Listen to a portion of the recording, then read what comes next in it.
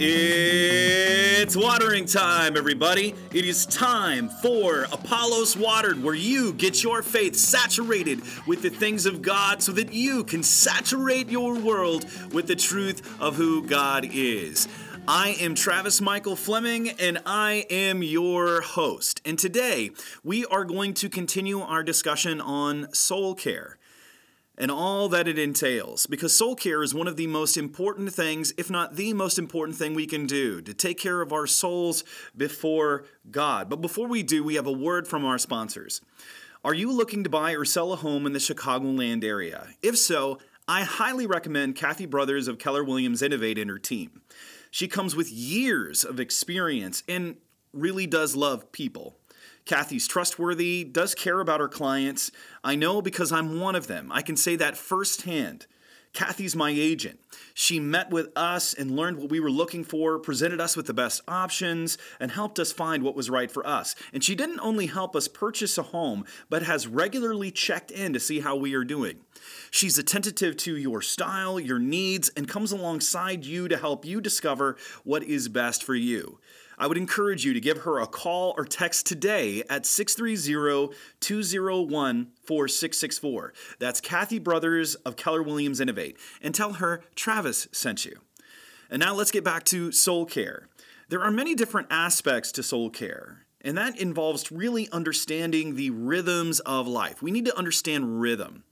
Balance is really garbage. There's no balance in life because our life is always changing. There are always ebbs and flows. We can't keep everything in balance. It's like standing on one foot and trying to hold things in different hands because everything is moving back and forth and we're trying to maintain our balance. It's a myth. Instead, we need to find a rhythm, the rhythm of life. And the rhythm of life comes at us in a variety of different ways. It might be the seasons, it might be our daily routines, it might be the different life stages in which we find ourselves. We have to find our rhythms because we have rhythm everywhere in our world. And when something gets off rhythm, it is disastrous and can get ugly pretty quick. We have rhythms everywhere in our world, not just in our music, but in our daily lives with our seasons and daily routines. I mean, think about the seasons. We have rhythms with winter, spring, summer, or fall, or our daily rhythms. What's your routine when you get up in the morning? When do you have your coffee or tea? What do you do? How do you ease into your day? Or when you go to bed at night, how do you get ready for bed? I mean, what's the order of things? We all have these things that we do, every single one of us, and we need to find our rhythm. Whenever you move to a different place, you have to establish a new routine, a new rhythm. It's so important to who we are. And when we get off rhythm, it really messes with us. It can really mess us up. I have a good friend who came to our area, the Chicagoland area, and stayed for several months during the passing of the seasons, as inevitably happens. And it really messed with him because, you see, in Uganda, the sun comes up every day at 7 a.m. and it goes down every evening at 7 p.m. It doesn't matter the month, it doesn't matter the season, it's always that way because Uganda is right on the equator. But when he came north to where we're at, in the summer, the sun goes down around 9 p.m., and in the winter, it goes down around 4:30 p.m., and that really messed with his circadian rhythm and understanding how things worked. Rhythm is so important to our bodies and our lives. Think about it. Take a moment and just put your two fingers on your wrist and take your pulse. I mean, when that gets off, you have like arrhythmia, and that's not good. We need to have our bodies in rhythm. We need to find our rhythm in life spiritually as well. And our spiritual life is often connected, or really is connected, to our daily life rhythms. And sometimes we have to set that rhythm. We have to put those pieces in place. And part of that means discovering God's rhythm. And God understands rhythm. He created the seasons. He created our bodies. He knows them in and out. And part of this means understanding and implementing the concept or spiritual practice of Sabbath into our lives. This is where a little tension inevitably creeps up when we talk about Sabbath, because people start to ask questions, such as, was it just for the people of Israel? What day is it supposed to be on? Don't Muslims observe it on Fridays and Jews on Saturdays and Christians on Sundays? Which day? Which day do we do this? And how are we supposed to go about this? What does that mean? Does that mean we can't do anything? That we can't have fun? That we can't go places? Well, what does it really mean to Sabbath? What about all these other personnel? What about people that need to work, like emergency medical professionals that need to be on, or policemen? What does that mean for them? Are they violating the Sabbath? Are they in trouble on the Sabbath? I mean, we're not a theocratic society. How are we supposed to observe these things? And then if we do, what can we do? What can't we do? Doesn't that seem to be a little bit legalistic and counterintuitive to the point that God has for giving us freedom in Him? These are just some of the questions that we inevitably face or come up whenever we're talking about the concept of Sabbath.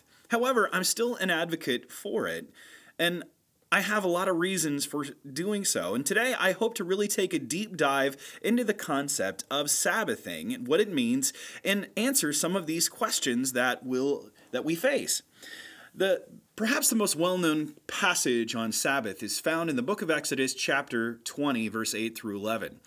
If you're familiar with this chapter, you know that it's the list that we have of the Ten Commandments.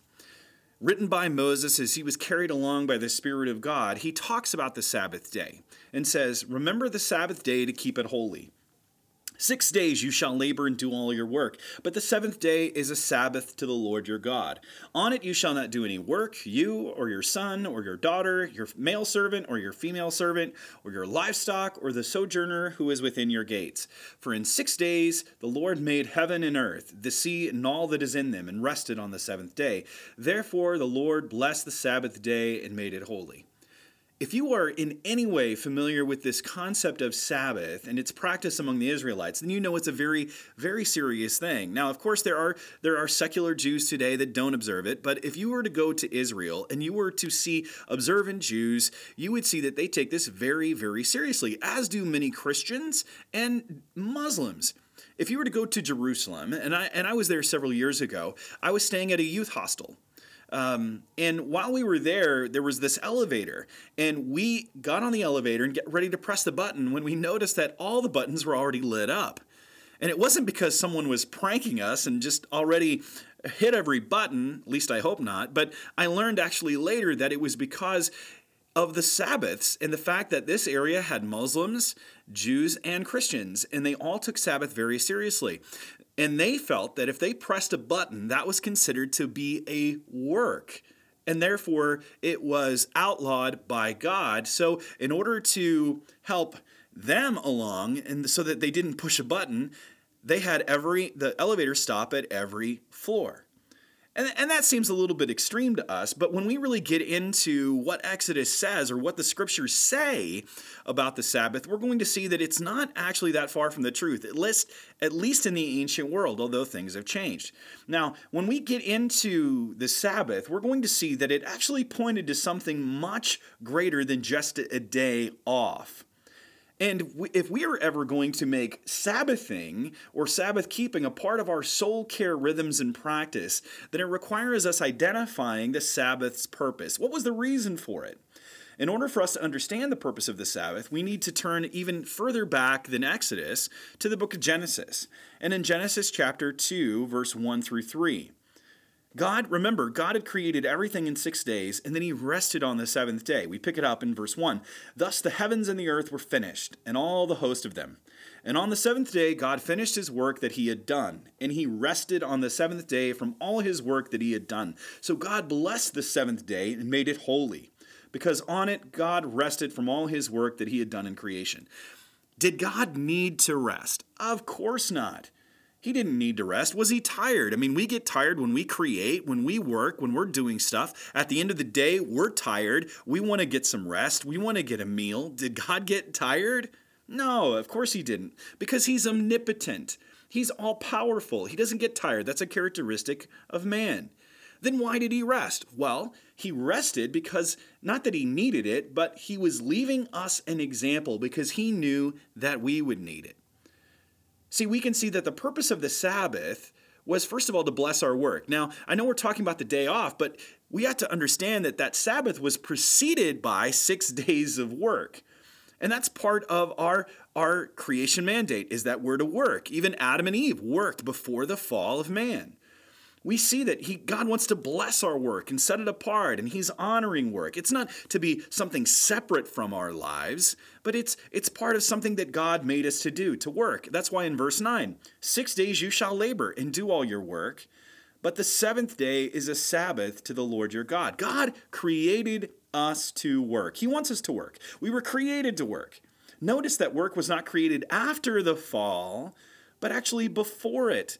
The fall takes place in Genesis 3 when Adam and Eve ate of the fruit. And that's sent the whole world into death and sorrow and sadness and sickness and suffering and everything that goes with that. I mean, sin and death entered the world through their action. But here we see that it's in Genesis 2. So this blessing of the Sabbath day, this work as well, those 6 days of work and that day of rest preceded the fall. So God was blessing our work.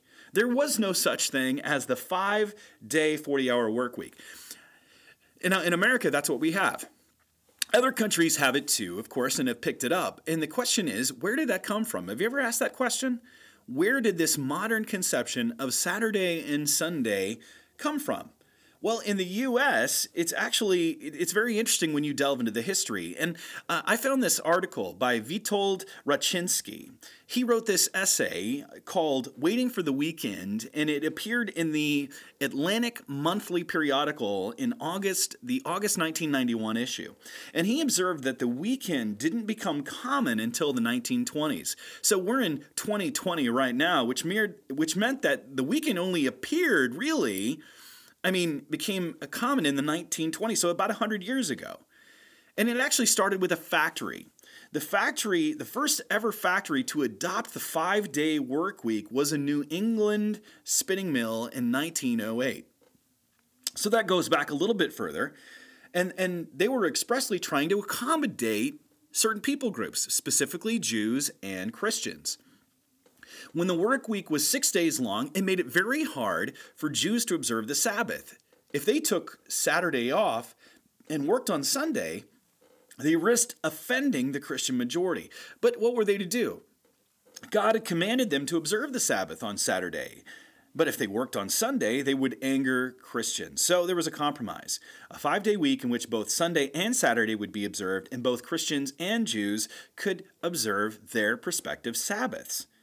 And at first, it was common in only 3 industries: the needle trade, building construction, and the printing and publishing industry, along with a few other exceptions. However, it was one of those exceptions that proved to be the most influential. It was picked up by none other than Henry Ford. Yes, the man from which we get Ford automobiles. Henry Ford picked it up, although it wasn't exactly for pure reasons. He realized that people wouldn't purchase a car if they didn't have time to use it. So he gave an extra day off so that the people could travel and use that extra day for leisure. He was a lone advocate for the weekend and was routinely criticized by other major industrial players. What really made the 2-day weekend permanent was actually the Great Depression of all things that happened in 1929. Shorter hours came to be thought of as a remedy for unemployment, which meant if people could work shorter hours, that meant more people could work because so many people were out of work and needed work. So just before the Great Depression, the work week had been close to 50 hours. Now imagine if you had that today. And I know that many people still work that in many different parts of the world. But that's how it was in the United States. That was what was expected. That was a regular work week. But because of the work sharing, it was reduced to 35 hours or less. However, in America, it was the New Deal legislation in the Fair Labor Standards Act of 1938 that mandated the weekly maximum work week of 40 hours, and that began in 1940. So here we are 80 years in. Once the 8-hour day became normal, the 5-day week arrived, and other cultures picked that up. It is amazing to me that while we have a 5-day week with a 2-day weekend, we still can't find time to be with God. Ford was prescient in seeing Saturday as a day for leisure. It still is for many, and Sunday has become that in many ways too, which is quite sad. The Sabbath isn't meant for dubious entertainment, but for divine engagement. We're called to work and rest, and both should point people to Jesus. Our work should point other people to the Savior and the true representation of our relationship with God. If we're able to work and don't, then we're poor testimonies of the name by which we are called. Indeed, Paul goes so far to say, when he's writing in his second letter to the Thessalonians, or the church at Thessalonica, he says, "Now such persons we command and encourage in the Lord Jesus Christ to do their work quietly and to earn their own living." He was addressing the fact that many people thought Jesus was coming back right away, and so they quit their jobs and were waiting. And he's saying, no, yes, Jesus is coming back right away, but you have to be working, you have to be doing, because you don't know when that's going to be. So you are to ever be ready, but while you are waiting, redeem that time and fulfill your creation mandate by doing work, because God has made you to work. And it bothered him so much that he gave them an even more stricter warning in 2 Thessalonians 3:10. He says that if a person will not work, let him not eat. God really does desire that we work. But he gave us a day of rest. Why? Jesus gives us a great indication in Mark chapter 2, verse 27 through 28. He says that Sabbath was made for man, not man for Sabbath. So the Son of Man is Lord even on the Sabbath. He's saying that God had a point behind it. It was to sanctify our welfare. God cared about us. He cares about us still. It was to give us rest physically, mentally, spiritually. Even the word Sabbath, Shabbat, means to cease, desist from labor. In other words, rest. God knows that we need rest. We're not designed to be God, to go 24/7. We're human, mere mortals who need rest, sleep, time to refocus, catch our breath, get a good meal. God knows us better than we know ourselves. God established the Sabbath at creation before the fall of man and before he gave the law. So even before the fall, he knew us better than we know ourselves and desired that we rest. And when we don't rest, it really messes us up. He knows the rhythm we have. Just a couple weeks ago, we went to go see some old friends that moved about an hour and a half north of us. And they have children, and we brought our kids along so that they could see them and play with them. And we enjoyed such the fellowship that we had that we stayed late. And when we left and made our way home, our kids were really tired. They made their way to bed. It was a few hours after their regular bedtime. But their body clocks are so tuned that they wake up at a certain hour no matter what time they went to bed. My kids are a little odd that way. I don't know how yours are, but that's how mine are. And when they woke up, I saw that their eyes were sunken and that they were still tired, and I was trying to get them to go back to bed. But they maintained that they weren't tired and everything was going to be fine. But I, as their father, knew that later in the day it was going to be awful. Because they're going to be tired, they're going to be frustrated, they get angry easier, they kind of go at each other, they get more and more angry. And that's exactly what happened. Though they obeyed me by going back to bed, they didn't sleep. And so later, when it was late in the afternoon, they were a mess. Any parent knows this. We know our children better than they know themselves. And God is the ultimate parent and knows us better than we know ourselves. And he knows that we need rest. Now, before I go any further, there are some connotations of the Sabbath that often confuse people when they read it, and I want to take a moment to lay them out because they have a place in giving us a greater understanding of the Sabbath and its purpose. First up, there's the Sabbath day. That's the one we just talked about, Exodus chapter 20, verse 8, which was on the seventh day of the week, and that's exactly what we've been addressing. However, there was more. There was also the Sabbath year, according to Leviticus chapter 25, 1 through 6, which was the seventh year. The Israelites were told to farm the land for 6 years, but on the seventh year, they were to leave the land fallow because even the land needed rest, as we read in Leviticus chapter 25, verse 1 through 7. Let me read this for us. Speak to the people of Israel and say to them, when you come into the land that I give you, the land shall keep a Sabbath to the Lord. For 6 years you shall sow your field, and for 6 years you shall prune your vineyard and gather its fruits. But in the seventh year there shall be a Sabbath of solemn rest for the land. A Sabbath to the Lord. You shall not sow your field or prune your vineyard. You shall not reap what grows of itself in your harvest, or gather the grapes of your undressed vine. It shall be a year of solemn rest for the land. The Sabbath of the land shall provide food for you, for yourself, and for your male and female slaves, and for your hired worker and the sojourner who lives with you, and for your cattle, and for the wild animals that are in your land. All its yield shall be for food.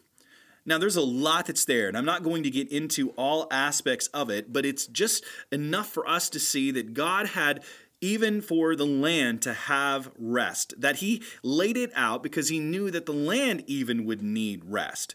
So we have this concept of Sabbath day, Sabbath year, and then there is this heavenly Sabbath that the Bible talks about. And that's in Hebrews chapter 4, verse 9 through 13, which is the day when we rest from all of our labors for eternity. It's this concept of Sabbath that acts as a witness to our redemption.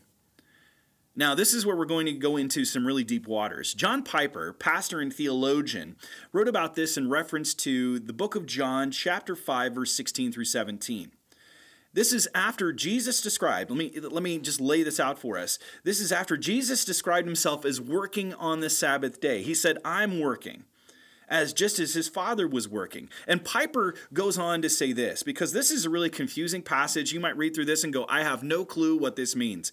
But this is what Piper says, and I believe he really captures the essence of what God is trying to show us in this passage. Piper writes, now consider John 5:16 through 17. Jesus had healed a man on the Sabbath and told him in John chapter 5, verse 8, get up, take up your bed, and walk. Sidebar here.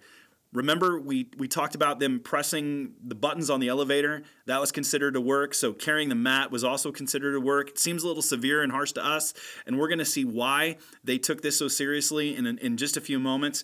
But that was considered a work, even picking up your mat.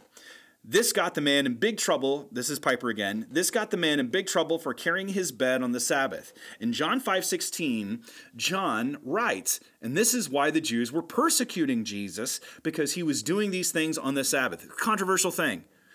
To this, it says in verse 17, Jesus answered them, my Father is working until now, and I am working. Piper says, what does this mean? I think it means this. Now pay attention. When Adam fell into sin, God got up from his Sabbath rest after creation and started to work again. Not this time on creation, but redemption, toward a new creation, a new humanity. My Father is working until now, and I am working. You do not understand what I am doing. I and my Father are creating a new world, a new humanity, and when we are finished, we will celebrate with a new Sabbath. Piper again, and that work of redemption and new creation was finished decisively on the cross. And 3 days later, Jesus rose from the dead to celebrate the victory he had won and the new creation he had decisively obtained and inaugurated. Now he could take his seat with his Father on the throne of the universe and enter his Sabbath rest. So says John Piper. The Sabbath was to point to our redemption, to point toward the day when we wouldn't have to work for God's favor. We already have it, God's favor, through Jesus' death on the cross and resurrection from the dead. That's the overarching concept of Sabbath, the central part of the wheel that the spokes of all other Sabbaths reference and point back to. That's the culmination of it. And we're going to explore that in just a little bit. But knowing the depth of Sabbath, how then are we to practice it? Or are we even to practice it? Is it just a spiritual thing that pointed to Jesus that we don't need to do any longer? I mean, this is a great question. Some have actually abandoned the practice, saying that it's no longer necessary. Perhaps that might be so, but I think that if we're to understand the Sabbath, then it's our responsibility to be examining the Sabbath's practice. We need to really get the full essence of it. We need to really probe down deep, to zoom in. How was the Sabbath observed? What about Jesus? Did Jesus do it? Did he keep it? Well, he was an observant Jew, and he did practice the Sabbath. And while he did do it as an observant Jew in his time on earth, let's go back for a moment. Let's go back even before Jesus was born of the Virgin Mary, and let's go all the way back to the very dawn of time for a moment. Because God is the sovereign God, but he's also the triune God, which means that he exists eternally as Father, Son, and Holy Spirit. When he assumed flesh as the incarnate or as the Son of God, when he was born in the womb or conceived in the womb of the Virgin Mary, he did enter into earth, but he actually existed in eternity past. That's the expression that theologians use to understand the time before time actually began when God created it. And this is pretty fascinating. I want to examine Genesis chapter 2, verse 2 through 3 for a moment, where it talks about how God created the heavens and the earth, right? And he rested on the seventh day. And when we talk about God, we're talking about the triune God, Father, Son, and Holy Spirit. But who is the active agent through whom God created the world? Well, it was the pre-incarnate Son of God, the divine Word, whom God created the world. Now, let me elaborate here, because I know that I'm in deep water, and it's a little bit difficult to understand, but it's going to become clear in just a second. In Hebrews chapter 1, verse 2, we read this: "But in these last days he has spoken to us by his Son, whom he appointed heir of all things." Okay? So he's the heir of all things, meaning he's the recipient of all the honor, all the glory. He's achieved everything through the cross. But let me continue on in that passage. "Through whom he also created the world." Did you get that? It's through Jesus that God the Father created the world. Or again in Hebrews chapter 11, verse 3. "By faith we understand that the universe was created," the whole universe, all of the galaxies within it, right? "But by faith we understand that the universe was created by the word of God, so that what is seen was not made out of things that are visible." And we see then in John chapter 1 through 3, the word of God, by the way, back there, just let me go back for a second, was referring to Jesus. And in John chapter 1, 1 through 3, we read this: "In the beginning was the Word, and the Word was with God, and the Word was God. He was in the beginning with God. All things were made through him, and without him was not anything made that was made. In him was life, and the life was the light of men. The light shines in the darkness, and the darkness has not overcome it." That's all the way actually through verse 4. See, Jesus himself kept the Sabbath at the beginning of creation, meaning that when God rested after creating the heavens and the earth, that was Jesus. And while he was on earth, he also observed the Sabbath, although he was accused of breaking it by his enemies. They didn't like him. They were jealous. They really didn't like what he was doing, so they were trying to find a way to bring him down. And they accused him of breaking the Sabbath because he was teaching and he was healing. Work. However, it's Jesus doing that. We see something very, very, very important, that works of necessity were permitted. And if you look at Mark chapter 2, verse 23 through 26, you can see that, as were works of mercy. Mark chapter 3, verse 1 through 6, and works of piety, devotion, love. That's in Matthew chapter 12, verse 5 through 7. So our Lord and Savior, Jesus, King Jesus, observed the Sabbath. While many scholars think that the Sabbath was established on Sinai, which is when the law was given to Moses, remember that, with the Ten Commandments, that's actually not true, that it directly precedes it. The Sabbath was practiced before the law was even given. Some people would say, and here's what I mean by that: oh, it was just part of the law, and we're no longer under law, we're under grace. That's true, and we're going to examine that in a second. But when you go back, you actually see that it was part of the created order. Consider Exodus chapter 16, verse 23. God had given the Israelites manna from heaven. If you remember that, they're in the wilderness, and God is supernaturally taking care of them by giving their food day in and day out. And they got manna from heaven. Now, there were two restrictions with this manna. Number one, they were only to get what they needed for that day. If they kept it longer than that day, they'd wake up in the morning and it would stink really bad and it would have maggots in it. So they were only to have as much as they needed for that day and not try to really build up a repository of it. They weren't to do that. And the other restriction was that on the sixth day, they were actually to gather, they had to change gears a bit. They actually had to get enough for 2 days. And that's a little bit difficult to get used to. Like, I can't have it at all. I can't have any more than I need for 5 days. Then on the sixth day, I get twice as much as I need. And then I'm not supposed to come at all out on the Sabbath day.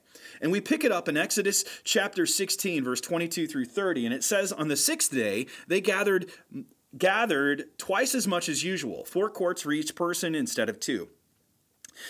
Then all the leaders of the community came and asked Moses for an explanation. Like, why are we having to do this? Okay, can you help us out? We don't understand, because this is a total, complete shift than what you already just told us. We're not supposed to do it for 5 days. Now, on this day, you're telling us to keep it, to keep it overnight, yes, but even get twice as much as we regularly would get. And then Moses says in verse 23, this is what the Lord commanded. Tomorrow will be a day of complete rest, a holy Sabbath day set apart for the Lord. So bake or boil as much as you want today and set aside what is left tomorrow. They're like, okay, we got it. So they set some aside until morning, just as Moses commanded. And in the morning, the leftover food was wholesome and good. It wasn't stinky. It didn't have maggots. It didn't smell. And Moses said, eat this food today, for today is a Sabbath day dedicated to the Lord. There will be no food on the ground today. You may gather the food for 6 days, but on the 7th day is the Sabbath. There will be no food on the ground that day. Some of the people, though, in verse 27, they went out anyway. They didn't trust. They didn't have faith. And they found no food. The Lord asked Moses, how long will these people refuse to obey my commands and instructions? They must realize that the Sabbath is the Lord's gift to you. This is why he gives you a 2-day supply on the 7th day. So there will be enough for 2 days. On the Sabbath day, you must each stay in your place. Do not go out to pick up food on the 7th day. So the people did not gather any food on the 7th day. That's crazy. I mean, that's absolutely really just amazing when you really get into that. And by the way, that's the inspiration that Jesus has when he gives us the Lord's Prayer. Give us this day our daily bread, to get what we need for that day. It's an intentional setting aside, desisting in order to show and acknowledge that God is our provider and our protector. And we can see then that the Sabbath was actually established before Sinai. And matter of fact, when we get into it, when we look at that first word of our passage for today in Exodus chapter 20, verse 9, he says, remember the Sabbath day. In other words, he's saying, remember that back that you heard of. Remember the Sabbath that was established at creation. Remember that. Remember, reflect, recall. And we could see from there that God is calling them to remember something he'd already established. While it had been given to man, there was much more. It was given to the nation of Israel as well. In other words, it was given to man generally, to mankind, but specifically, it was really readdressed and reorientated to be to the people of Israel. And it was to be practiced by Israel as a sign of their binding love relationship with God, that God set his affection on this one people group so that they might display what it meant to have a relationship with God, and they might be a light to the nations. And we pick this up in Exodus chapter 31, verse 12 through 17. And the Lord said to Moses, you are to speak to the people of Israel and say, above all, you shall keep my Sabbath, for this is a sign between me and you throughout generations, that you may know that I, the Lord, sanctify you, that make you holy, that set you apart. It's to be a sign. It's a sermon to yourself. And again, in Ezekiel chapter 20, verse 12. Moreover, I gave them my Sabbaths as a sign between me and them, that they might know that I am the Lord who sanctifies them. And he repeats it in verse 20 of the same passage. And keep my Sabbaths holy, that they may be a sign between me and you, that you may know that I am the Lord your God. It was to show that they were God's special people. They were, in essence, by observing it, preaching a sermon to their own souls, that they were God's people. It's a testimony to other people that we live according to a different standard and rhythm than the world gives. The world has one beat that it's living by, and we're trying to live to God's beat, God's song. The rhythms had different accents and tempos than the world, and that meant it had its own built-in limitations. It had its own rest and rhythms and accents. And it had some penalties that went with this. This is why I want us to see this, because it really shows just the serious nature of it. And going back to when I was in Uganda, I was in Uganda a few years ago, and we had the opportunity to go to many different villages. Now, each village or each tribe had their own specific tribal dance, and I would want to participate in that dance. It was not pretty, but it was fun. And I really wanted to get to know them and experience their culture, because that's not something that's part of my own culture. And every village had their own like drum beat, their own song, and their own dance. For the Israelites, their specific life beats, their song, involved no working on the Sabbath. That was part of the rhythm. That was part of their in essence, kind of tribal or national song. These are part of the things that would really give the accents and the beats and help them find their rhythm. And so they weren't to work on the Sabbath. And that rhythm was for everybody in the household to follow. Kids couldn't work. Employees, if you owned a business, they were to have the day off. Even your work animals, which meant no farming. And those who were sojourners, even the foreigners, people that were coming to visit or passing through, they needed to observe this as well. You weren't even permitted to kindle a fire, which meant no cooking, according to Exodus 35:3. Food had to be prepped and ready ahead of time. That meant that the woman of the house, and in that culture, the women were traditionally the ones preparing the food, even they had the day off. I've seen a lot of Christians in the modern West that really are seeking to Sabbath, is that the mom doesn't get that day off. Well, here he's saying, hey, prep that ahead of time and be ready to eat it, and you don't have to cook and do a work. And remember, work isn't just going to a job where you get a paycheck. This is working around and doing those things like cooking and feeding everybody too. I mean, it's work. And you weren't permitted to even buy anything. It wasn't just about cooking. You weren't permitted to buy anything. So no shopping, no running to the mall or store. They had to plan ahead. And we get a really good picture of this and how this played out in Nehemiah chapter 10, verse 31. When the Tyrians, which are people from the city of Tyre, and that's in modern-day Lebanon, were actually living in Jerusalem right after they rebuilt the walls of Jerusalem. And Nehemiah is trying to really lead the people back to God and show what it means to have a relationship with God. But the Tyrians were actually showing up at the city wall of Jerusalem selling their goods. That's where they would have it. They would bring, in essence, like their carts, and they would have all their wares displayed, and people would go out and they would purchase and barter and go back and forth and tell stories. I mean, that's the kind of the picture that we have. But Nehemiah tells the people, no. As a matter of fact, before that even happens, he kind of sets it up and lays it out for them. He says, or we read in Nehemiah chapter 10, verse 31, and if the peoples of the land bring in goods or any grain on the Sabbath day to sell, we will not buy from them on the Sabbath or on a holy day, and we will forego the crops of the seventh year. Okay, they were going to do the Sabbath year there, and the exaction of every debt. So in essence, saying not to do it is one thing. He was saying, we're not going to do this, but actually enforcing it is something altogether different. If you're a parent, you can say, we're not going to do this, or kids, you're not going to do this, but then the kid does it, and then you got to bring down the hammer. I mean, you got to bring down the law. And so that's what we have happen, is that the Tyrians show up, they start putting out their wares, and Nehemiah is frustrated. I mean, these people were going through their daily rhythms. They were living according to the rhythm of the world, marching to a different beat. They were doing their own thing, trying to make a living, trying to beat the competition, just like the world. And that included using the Sabbath to do some shopping and business. But Nehemiah reacts in Nehemiah 13, 15 through 21. And I'm going to read this passage for us. In those days, I saw in Judah people treading wine presses on the Sabbath. That would be a work. And bringing in heaps of grain and loading them on donkeys. Again, animals weren't allowed to work. And also wine, grapes, figs, and all kinds of loads, which they brought into Jerusalem on the Sabbath day. They're bringing in the harvest. And I warned them on that day when they sold food. Tyrians also, again, people of Tyre, modern-day Lebanon, who lived in the city. Tyrians also, who lived in the city, brought in fish and all kinds of goods and sold them on the Sabbath to the people of Judah and Jerusalem itself. They were getting fresh fish. They were catching it, and fresh fish doesn't last, especially if you don't have refrigeration and ice, so they need to sell their products and move it quick. But it says here in verse 17 of Nehemiah chapter 13, then I confronted the nobles of Judah and said to them, what is this evil thing that you are doing, profaning the Sabbath? Did not your fathers act in this way? And did not our God bring all this disaster on us and on this city? Didn't the city get destroyed because of this? Because we failed to honor and set God apart and honor him as God by observing his Sabbaths? Now you are bringing more wrath on Israel by profaning the Sabbath.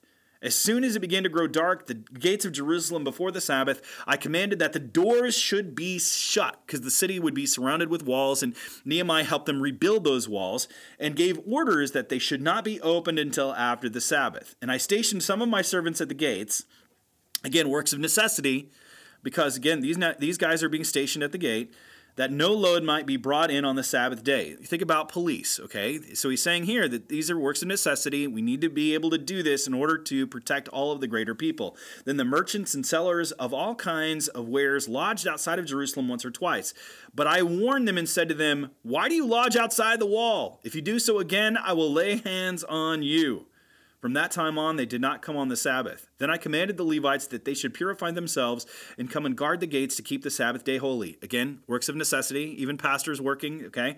That's what's going on. Remember this also in my favor, O my God, and spare me according to the greatness of your steadfast love. So Nehemiah, he cared about God more than he cared about the opinions of men, and recognized that honoring God is not always easy or popular or even easy to enforce.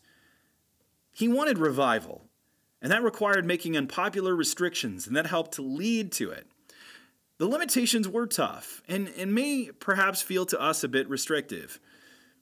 And it seems tough for us today, but the penalties were far worse. This is why they took it so serious, okay? Some of you might be wondering, okay, I still don't get it. Why so serious? What's the big deal here? I mean, we get really a picture of this in Exodus 31:15, right?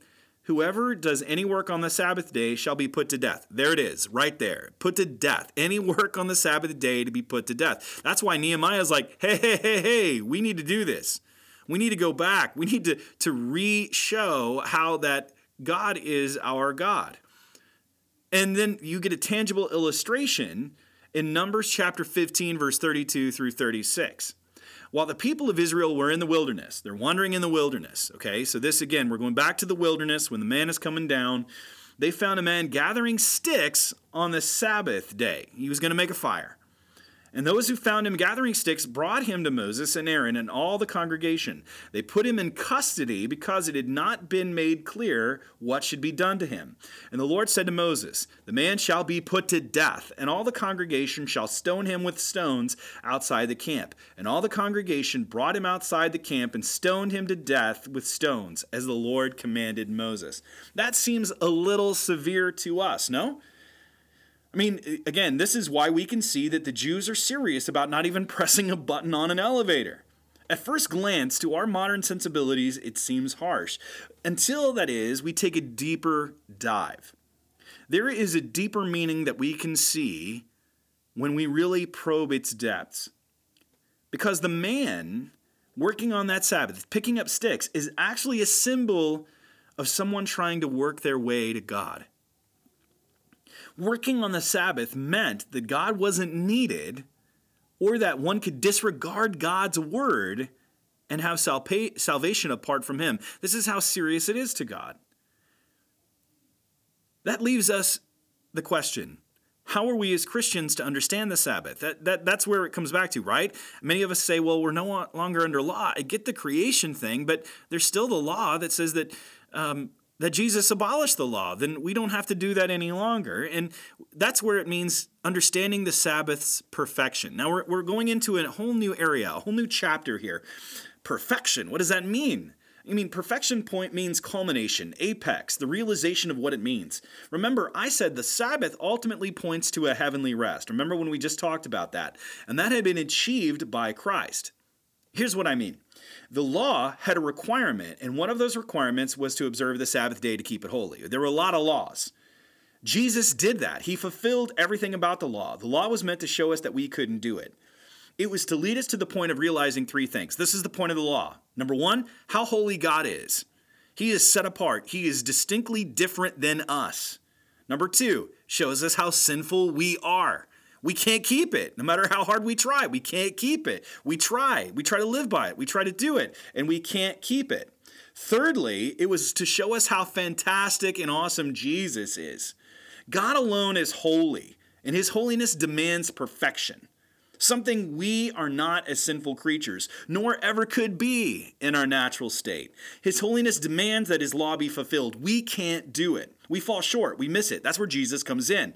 He did all that the law required, and by faith in him, we participate in that. As Paul said when he wrote to the Galatians in Galatians 3:24, so then the law was our guardian until Christ came, in order that we might be justified by faith.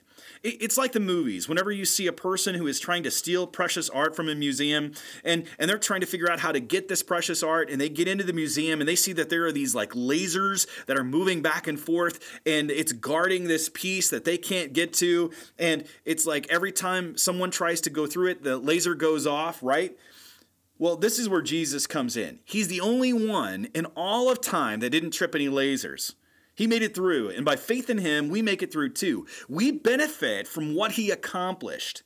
And when it comes to Sabbath observance, we can see that Jesus actually perfected the Sabbath by fulfilling the righteous requirements, and that he's the full symbol of it. He fulfilled these righteous requirements of the law, which the Sabbath was one of them. Or look at Matthew 5:17 for a moment, or listen in. Do not think that I have come to abolish the law or the prophets. I have not come to abolish them, but to fulfill them. So you get that? He didn't come to just get rid of it. He came to fulfill the purpose that they had. That was to show people, again, how awesome God is, and the only way to get to God is through Jesus, who has provided for our redemption. Meaning we can't work our way to God. We can only place our faith in the finished work that Jesus accomplished on the cross. By Jesus' death on the cross, his burial, his resurrection from the dead, and his sitting down at the right hand of God the Father, that work is done. It's finished, meaning it is completed. When Jesus said it is finished on the cross, it was showing that God's righteous requirement was met in him. And now we are saved from the wrath of God, not by earning it, but by grace. God's favor. He gives us his favor. For by grace, as we read in Ephesians chapter 2, verse 8 and 9, for by grace you have been saved, and this not your own doing. You couldn't earn it. It is the gift of God, not a result of any works that you have done, so that no one can boast in the sight of God. In other words, it's Jesus that has done it from beginning to end. There's no way that we as sinful people can boast that we accomplished something apart from God. So we're not saved by works because Jesus saved us from the righteous requirements of the law by becoming sin for us. Jesus perfected the Sabbath by achieving our redemption from sin. We have been freed from our sin because of Jesus' death, and because of the requirements of the law were met in him. We can now have the righteousness that Jesus earned or procured on the cross. We've been freed. We were once slaves to sin. We were stuck. We were doomed. But by Jesus' death, the chains have been broken. It's as Paul wrote in Galatians chapter 4, verse 8 through 11. Formerly, when you did not know God, you were enslaved to those that by nature are not gods. These many idols, these idols in our hearts and our lives that we couldn't stop. We always gave our hearts to them, even if it was ourselves. It could be an ideal, it could be an object, it could be anything. But he says in verse 9, but now that you have come to know God, or rather be known by God, how can you turn back again to the weak and worthless elementary principles of the world, whose slaves you want to be once more? Then he illustrates this, and he's talking to the Jews here. You observe days and months and seasons and years. I'm afraid that I may have labored over you in vain. Now, that's a little bit confusing when we're talking about Sabbath. But see, they were looking at the observance of Sabbath and all of these other holy days as a means of righteousness in the sight of God. And Paul is saying, no. You misunderstand the point of them. The point of them was to lead you to Jesus and show Jesus. But you think by meticulously keeping them that you got favor in the sight of God. No, that's not it. You don't get it yet. You're not understanding. People used to think that if they were that freedom came by meticulously keeping all of God's laws, but we couldn't do it. It was a tremendous and horrific burden. The only way, really, is through Jesus. That's why we don't observe days and months and years thinking it is going to make God happy with us. And that includes the Sabbath day. We're not commanded to observe it as a means of righteousness, which means that we don't have to do it as a way of getting God's favor. No, that's not it. If that were the case, then we've already failed because we're actually observing it on the wrong day. You know, the Sabbath originally was on Saturday. That's the Jewish Sabbath. And people have different opinions on, was it between sunset and sunset, or sunrise and sunrise?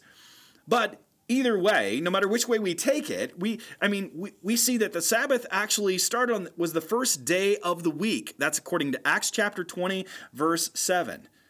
And 1 Corinthians chapter 16, 2, which we actually now call the Lord's Day. And that's in Revelation 1:10. You know, New Testament believers didn't observe the Saturday Sabbath. Jewish believers did, but they also celebrated Sunday, the Lord's Day. So in many ways, they kind of precipitated the modern day weekend. They actually kind of set that up, because Jewish believers were in the habit of doing it on Saturday, but these new Gentiles believers were doing it on Sunday because it was on the first day of the week that Jesus rose from the dead. And it became common practice as time went on that Sunday then replaced Saturday as the Sabbath. However, it had become a problem because as the church they had these disagreements, and it became an aspect of spiritual one-upmanship, as these things inevitably do. Some say, oh no, we do it on the right day. Others are saying, no, we do it on the right day. It became a problem in a church like Colossae. Some were observing one day, while others were observing all kinds of Jewish holidays. Others weren't. It wasn't part of their cultural heritage. And it became a spiritual one-upmanship depending on the day, and even it went so far as to what they were eating and what they were drinking, thinking that they were super spiritual for doing one practice or another. While others were so frustrated that group was engaging or not engaging in their specific practice of choice or observance of choice or whatever it might be, Paul got so frustrated that he wrote to the church in Colossae in Colossians chapter 2, verse 16 through 17. Therefore, let no one pass judgment on you in questions of food and drink, or with regard to a festival, or a new moon, or a Sabbath, or whatever day that you're observing. These are all a shadow of the things to come. But the substance, the point of it all, is Jesus. It's to point us back to him. He reminded them that all of the ceremonies, rituals, and practices and sacrifices pointed to Jesus. They were shadows, and they all find their fulfillment in him. Therefore, we see it's all about him and the freedom he gives us, as Paul wrote to the Romans in Romans chapter 14, verse 5 through 6. One person esteems one day as better than another, while another esteems all days alike. Each one should be fully convinced in his own mind. The one who observes the day observes it in honor of the Lord. The one who eats in honor of the Lord, since he gives thanks to God, while the one who abstains in honor of the Lord and gives thanks to God. He freed us from the law by fulfilling the law and dying in our place, and then rose again, where he ascended into heaven, where he sat down, showing that it was finished, it was done. Showing that salvation was finished. When I was a kid, I grew up in a single-parent household until I was in my teens. My father had died when I was a child, and my siblings were older than me, so they were out of the house, and it was just me and my mom. And she would make dinner, and then we would eat dinner, and then it would be over, and the dishes would be done, and then we'd sit down, and I, like a teenager, would get hungry and say, Mom, would you make me something? And she would say, the kitchen's closed. It's done for the night. It's finished. And so when Jesus sits down, he's saying, it's done, it's closed, it's finished. I've accomplished it. That's pretty incredible. He rested from his works and is now giving us the spiritual rest to which the Sabbath originally pointed. See, he sat down at the right hand of God to show that he was finished. He's not continually paying for sins over and over again. We see that sometimes in certain Christian art or artifacts that they have Christ on the cross. No, he's not perpetually paying for sins. He did it once and for all. His death was so great, so sufficient to pay for our sins, past, present, and future. And now he offers to give us the spiritual rest to which the Sabbath originally pointed to. That was the point of it. He's the middle part of this whole deal, that middle part of the wheel. All the spokes go back to point to him. That's why he said in John chapter 5, verse 17, my Father is working until now, and I am working. He was working to bring about man's redemption. And on the cross, when he said those sweet words, it is finished, his death showed that man's redemption was done. He died, and the death he died once and for all. He rose from the dead 3 days later and lived 40 days on the earth, and then he ascended into heaven where he sat down at the right hand of God. From that position, he offers his rest to us through faith in him. This is what Hebrews chapter 4, verse 1 through 11 is talking about. Now, this is a really deep passage. This is not one that you just take everything. This is a fire hose, okay? That's what it's like drinking from this passage. Let me read it for us, okay? Therefore, while the promise of entering his rest still stands, let us fear lest any of you should seem to have failed to reach it. For good news came to us just as to them, but the message they heard did not benefit them because they were not united by faith with those who listened. In other words, they were just working. They were going through the motions. For we who have believed, we have faith, we enter that rest. As he has said, as I swore in my wrath, they shall not enter my rest. God is saying, I am angry, and those who are trying to working don't get what I have done and have marginalized what I have offered to them. Therefore, they're not going to enter the rest that I give them. Although his works were finished from the foundation of the world, because God is omnipotent, I mean, he sees all things at one time, and for him it's all been ordained since the foundation of the world. Verse 4, for he has somewhere spoken of the seventh day in this way, and God rested on the seventh day from all his works. And again in this passage he said, they shall not enter my rest. Since therefore it remains for some to enter it, and those who formerly received the good news failed to enter it because of disobedience, they didn't obey the truth of what they heard. Again, he appoints a certain day, today, saying through David so long afterward, in the words of already quoted, today if you hear his voice, do not harden your hearts. For if Joshua had given them rest, God would not have spoken of another day later. So then, there remains a Sabbath rest for the people of God. For whoever has entered God's rest has also rested from his works as God did from his. Let us therefore strive to enter that rest so that no one may fall short by the same sort of disobedience. There is so much there to unpack. We're not going to get all of it. But the point in all of this is that there are a couple of things I want us to take away. First of all, this true abiding and eternal rest that the Sabbath points to has been made available to us through Jesus right now.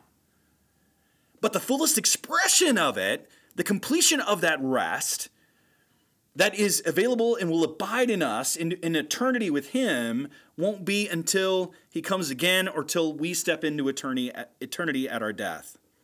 In other words, it's been inaugurated, but it's not been consummated.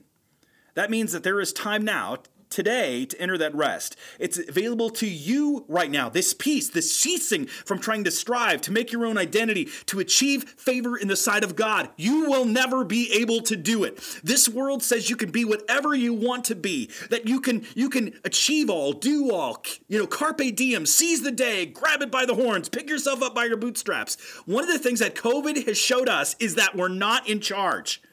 We make our plans, we try to set it out, and before a lot of business gurus were saying, make your 1-year plan, your 6-year plan. I mean, how do you lay that out? Today we're saying 6 months because we don't know what is going to happen. And it showed us that we are frail, that we are human, and that we need a power beyond ourselves to define our identity. And we can't work our way or make our identity so much that we have peace with God. That's what we're all searching for, is it not? Peace? And that peace was actually achieved by Christ. And we don't earn it, we receive it. And while we have it, we can have it now through Christ. The fullest expression of it won't happen until we step into eternity to be with Jesus forever and ever, and we are freed from the very presence of sin. You see, Jesus' death freed us from the penalty of sin. We receive the Spirit of God to help us be freed from the power of sin, but we won't be freed from the very presence of it completely until we step into eternity. And right now, we're in this time between his first and his second coming. He came to show us how he took God's wrath upon himself and that we can escape God's wrath by appropriating Jesus' death as our own. That's why Paul could say so confidently to the Galatians in Galatians 2:20, I have been crucified with Christ. It is no longer I who live, but Christ who lives in me. And the life I now live in the flesh, I live by faith in the Son of God who loved me and gave himself for me. We were crucified with Christ by faith. And the life we now live or now have is actually Christ. When God sees us, he doesn't see me. He sees Jesus, his son, because I received him as the Lord and Savior of my life. I was united to him by faith, and so are you. If you place your faith in him, no matter what you have done, no matter where you've gone, no matter how you've tried to build your identity, you abandon that and you receive what he has done and built for you. You don't earn this identity, you receive it. The wrath of God was poured out on Jesus. That was the wrath due you. But we escaped that wrath by entering into Christ, and he received it. He was the protector. And it's as if the wrath of God came upon him and he shielded us from it, but he took it all upon himself. It is through Jesus that we are delivered from God's wrath, as we read in Romans chapter 5, verse 9. Since therefore we have now been justified by his blood, much more shall we be saved by him from the wrath of God. And again, 1 Thessalonians 1, 9 through 10. For they themselves report concerning us the kind of reception we had among you, and how you turned to God from idols to serve the living and true God, and to wait for his Son from heaven, whom he raised from the dead, Jesus, who delivers us from the wrath to come. He delivers us. He gives us rest. We have to cease our striving. And what we give to him now is simply a gift to him. We want to honor him. We want to show our love to him.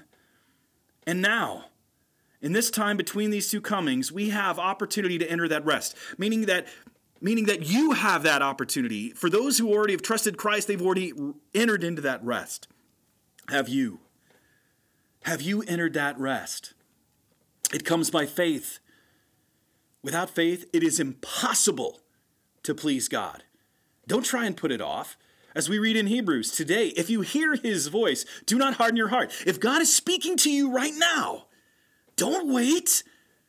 Don't wait. Don't put it off. One of the greatest moments or stories that I've ever heard was about my dad.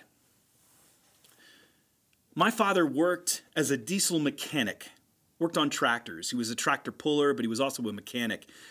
And it was the fumes that eventually killed him. But he would have these men come into his shop where he was working on tractors, and they would share Jesus with him. And he would reject it or just give them kind of a token listening.